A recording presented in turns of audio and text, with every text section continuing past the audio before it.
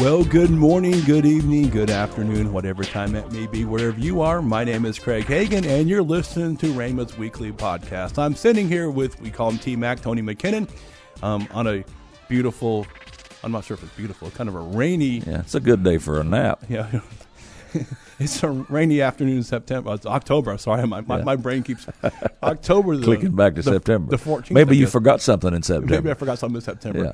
Anyway, it's a great day. Yes, it is. So, we've been recording podcasts today, and actually, what we're going to do is something we normally don't do, but we actually recorded a podcast, and it went a little long and kind of took a little turn. So, last week in part 2 with Reverend Kirk Dubois, Dr. Kirk Dubois, we were talking about the end times and things like that, and then then all of a sudden we took a turn and talked about what we need to be doing and how we need to be stepping up during this end time period, because great revival is coming upon us. Church has to stay engaged. Yes, and so we're going to have part 3 with myself and you and Kirk Dubois, talking about what we can do today and how Rhema plays a part, Yes. In the end time harvest, and it's been prophesied about Rhema being a crucial part of the end time harvest, and so we're excited about that. So we're kind of having a weird intro here, but when we're going to play right here,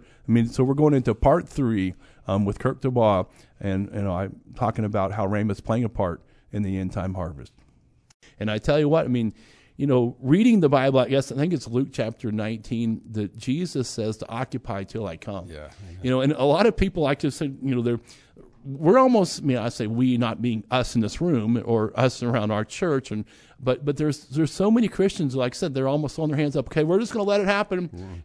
Please come, before this earth is, before our economy gets destroyed and we can't find toilet paper or whatever's going on. Because I heard a new toilet paper shortage is emerging. It's emerging because we don't have truck drivers to truck the toilet paper. That would be called an emergency. Emergency. So, anyway, and there's a shortage. It is harvest season. Corn cobs are plentiful right now. You see, I'm not a farmer, so We were always taught growing up. I've never experienced a corn cob. Um, You use 2 red ones and a white one. You use a red one, then you use a white one to see if you need another red one. Okay. Anyway, you never know what you're going to find here on our podcast here. T-Mac here grew up on the farm, and then My daddy's listening; he will testify. Testify. But the thing about it is, we should occupy. What do you mean by occupy? We should live like Jesus is never coming. Not coming back anytime soon. And just but I do believe that we are in a place where we're going to see miracles. We're going to see healings like never before.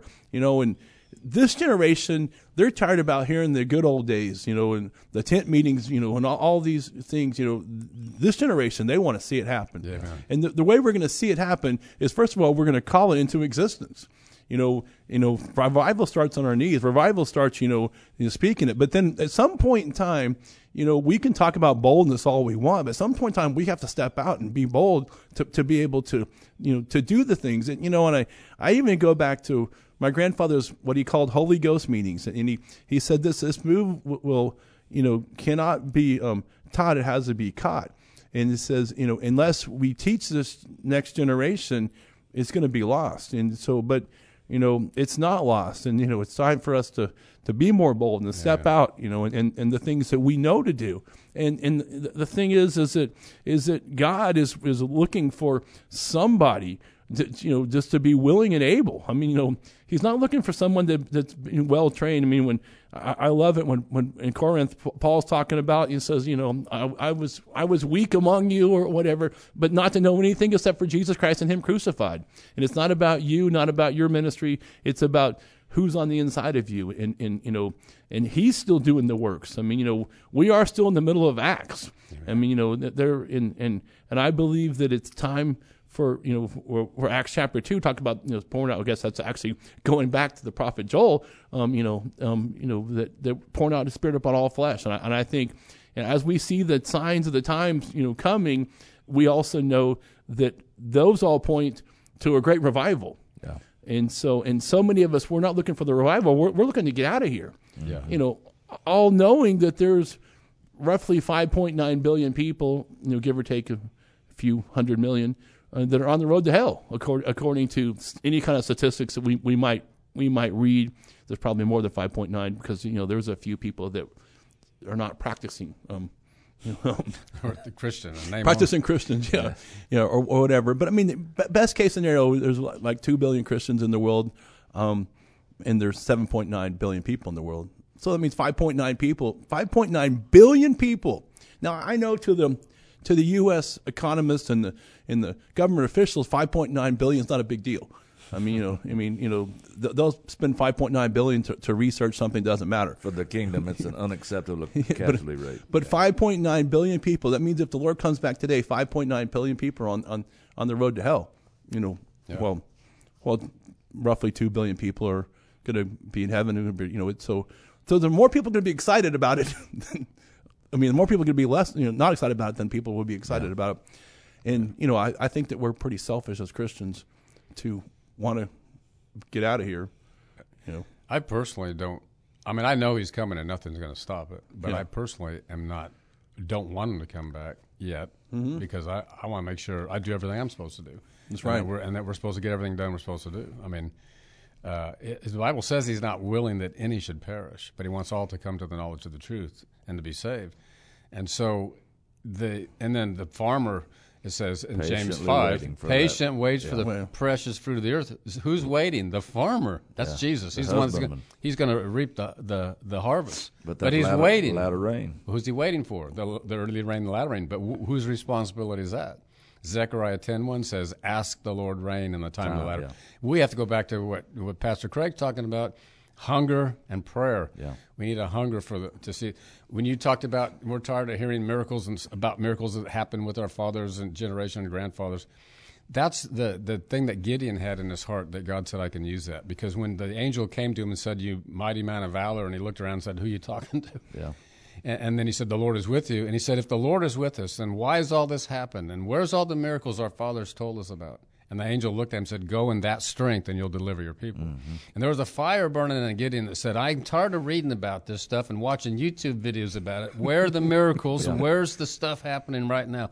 And God said, I'm looking for people to have that drive in them that said, I will not be satisfied with history. I want to make history. Yeah. Amen. Amen. Yeah, I mean, that's like I said, I talked to Synergy the other day, which Synergy is a group we have for our young adults here at Rhema. And I talked about, being an influencer to the people you have influence over. Some of it might be a few, some of it might be many, but we should be an influencer because so many people are getting influenced right now. I mean, we're being influenced by mainstream media, we're being influenced by the government, but it's time to be an influencer. And, I think, it's pretty incredible. And I think when Kirk was talking, I know that the things the Lord has showed me about, our ministry that hasn't happened yet. And I know that it wasn't just me having, too much pizza before I went to bed. So I know he's not coming back tomorrow. Well, what did the Lord, when he spoke to your grandmother, wanted when she was pregnant, wanted to name Brother Hagin John, because he would be a forerunner, usher in, right? Yeah. The last great day revival, the coming of Jesus. Well, I mean, we're still carrying on that work. Yeah, and that's a lot of people thought, well, I mean, I know there's some people who thought after Brother Hagin passed that it wouldn't be long, the Lord's coming back, but but it also was prophesied, that Rhema would play a huge part in the end time revival, and I think that it may be starting, but it hasn't started. It hasn't got to the place that it needs to be, and first of all, it takes boldness to step out. So. Everyone wants to know, what do we do now? How do we, and I think that, when you watch some of the things of the world right now, things are becoming so blatant that we're like, man, this has to be the end times. I mean, when we have a House Bill 666 before the U.S. Congress, and then someone comes up with the House Bill 6666, they had 4 sixes. I mean, isn't that just throwing things in your face? Because they could have named it anything they wanted to, but they chose 666, and we all know what 666 means. One of them actually happened to be a COVID bill, by the way. I think that's 6666, and the other bill's about racial equality. Wow. And I mean, that's just the devil just throwing things in your face. I mean, there's so many things now that used to be behind stuff. And I remember, and I was actually thinking about this morning. My grandfather, I could call him Brother Hagin. A lot of times people know who he is. He talked about that the spiritual world is more real than the natural world. We just don't necessarily always see the spiritual world, but it is more natural. And then going back to the Bible, it says we wrestle not against flesh and blood. Sometimes when we get mad at our government officials and, say, let's go Brandon and things like that. But ultimately it's not just about our president, not just about our Congress. It's about the devil himself and all the demons, and I know you have to understand, just like God has angels, the devil has demons, and they roam the earth. And, and the Bible says they're seeking who they may devour. And, a lot of times, and this is kind of, I know a lot of people don't want to learn about demons or talk about demons, or they think it's crazy. And, obviously Triumphant Church is a book that we have, and you can get that online. Or you can buy it here at the ministry, rainbow.org, or you can download it on Kindle or iBooks or whatever. Talks about a lot of the demon things, and demons are real. And, I know right now the devil's working overtime to wipe out people before they reach their destiny. Oh, yeah. And, and it's, I even talked to some of these young folks that are, I know God has a call on, and the devil's really trying to attack him, because if he can stop, but going back to the Blood Blot Church song, remember the Blood Blot Church? That was my grandfather's favorite song. It says that nothing can stop that mighty moving force. Yes, amen. But the devil's going to try to wipe out one or two people, and there's people that they say the most potential in the world is in a cemetery. I mean, songs that were never written, sermons that were never preached. There's a lot of potential. Well, what do you think abortion's all about? It's the same thing the enemy's always been doing. You go all the way back when they killed Pharaoh. They killed all the babies trying to kill Moses. Herod trying to kill Jesus.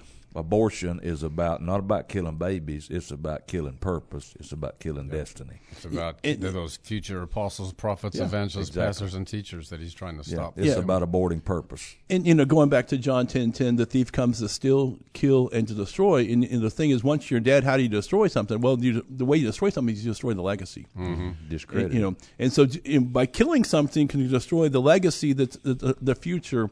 And we're not trying to scare people here, but the thing about it is, we need to come against the darkness of evil powers. Yep. And it's not so, because sometimes we get so focused in on certain politicians or certain things. And I'm not going to, and I'm a political person, but I'm not going to get too political, because there's bad politicians on both sides of the aisle. Just want to let you know, that doesn't. It's called the swamp. Yeah, it's called the swamp. Yep. And we anyone that's followed any kind of politics understands that. But the thing about it is, it's not about a mere man or a mere woman. It's about the devil, and it's about what's going on. And like Kirk was talking about that the reason that it's the church that stops all this stuff from happening. I just believe that at some point in time we got to choose to step up. And I think that here at Rhema, I believe that point was when my grandfather died. I believe that each and every teacher, because I know them all, we all stepped up. But I think it's time for us to step up even greater. Yeah. Because we're living in the end times. Yeah. And it's pretty important. I was the month was probably within a week of Brother Hagin's passing. And I was speaking at an RMAI event in Myrtle Beach, South Carolina. And looking back, I know it was the Spirit of God in the moment. I'm just talking.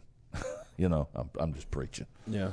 But I challenged those ministers in that room, what are we going to do when Brother Hagin goes home? Yeah. I had no idea he's going home in a few days. And we began to talk about, what moving forward, and what God's called all of us to do together.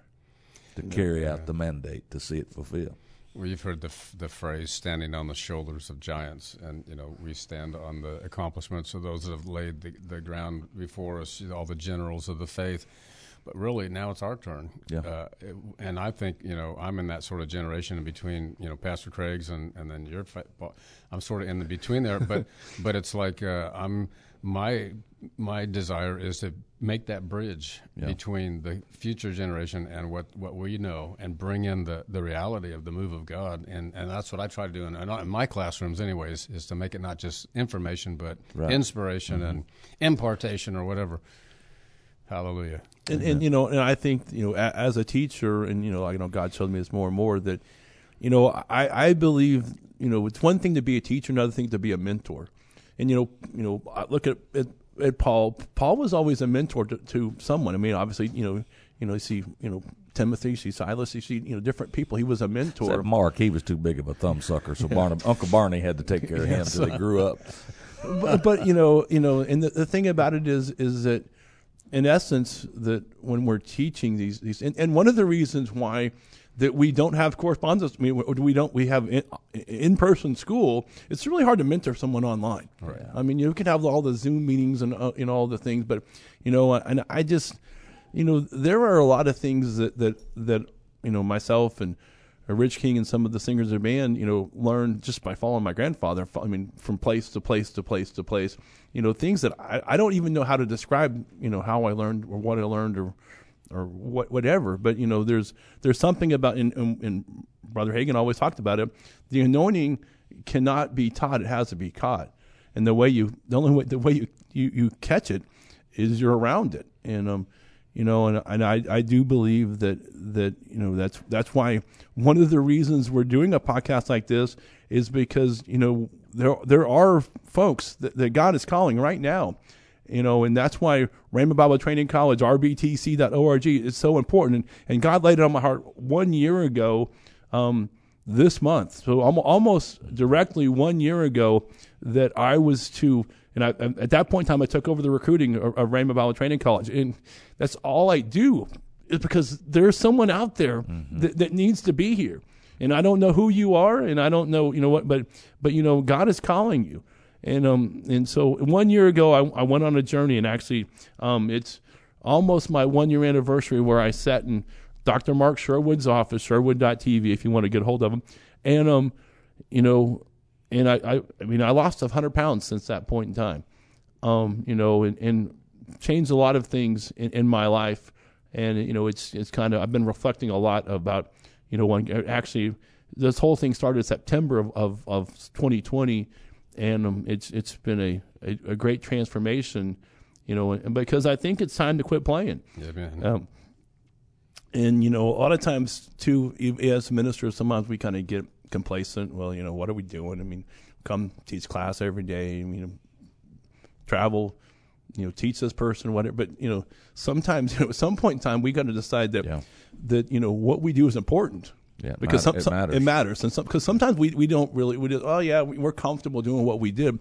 But if we keep doing what we're doing and not pushing forward, we're not going to get to the place that we need to be, and so, at some point in time we have to step out and I get it. I have probably more pressure than everybody else does, because, I am, everyone looks for me for the future, and I'm like, I don't know what the future holds, because everybody, well, Craig, what's next? And I don't know what's next. I mean, I'm just following God, kind of like that TV program, one day at a time. I mean, one step at a time, because, it talks about our steps are ordered of God, but, God doesn't always give us the end.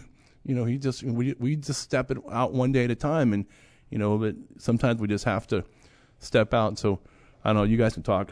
Well, I was going to say what you've been doing for the last year physically is actually directly connected to what God's doing spiritually with you, because you have to be at a place where you're able to carry what He's about ready to do. And with what was going on before, you probably couldn't handle it. But now He's brought you to a place, because I have a feeling you're going to be a lot more busier than you realize. You literally lay inside the weight so you can run the race. Really. But that's for all of us, though, need to do that. And some of the people that are listening, that step is coming to a place like Rhema to get trained, to get in position for what God's going to do. Yeah.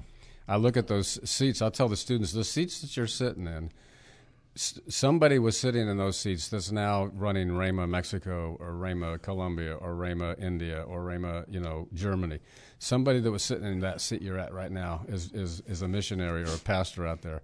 And so God has brought you here. You're an answer to somebody's prayer. Jesus said, pray the Lord would send laborers into the harvest. Mm-hmm. You're an answer to somebody's cry to send help. And so you're here to be prepared to do that. Well, Jesus said the harvest is plenteous, the laborers are few. Pray ye therefore the Lord of the harvest, it's send forth laborers into the harvest. Twice a year when we have ordination service, the last thing I do before I turn it over to pastor to lay hands on them, I look at those guys, say the harvest is plentiful, and the laborers are you. There you go. Not few, they're you. Yeah. Yeah. So, rbtc.org, is a place to come and train for the ministry. And somebody who's out there like, man, Craig, I don't even know what I'm doing. I mean, if you don't know the word, you can't do the word. So one of the things, sometimes you need to get the word into you. And unfortunately, in the generation that we live in, children's church and youth group has become more of like an entertainment while your parents are in church, and I don't know what they're learning in church anyway. Sometimes, because I mean, I don't want to say bad things about Disney, but it turns out we turned into a Mickey Mouse church sometimes. It's all about entertainment more than the things of God, the move of God. And there is even some churches that they don't even want the move of God in church. We can do that in the back room or something like that. But, there's coming a time and an age where I know me growing up, going to church, God didn't always do everything in 1 hour. I mean, and it's okay to have an hour service, sometimes, but there are times that God wants to move, and it might take longer than an hour.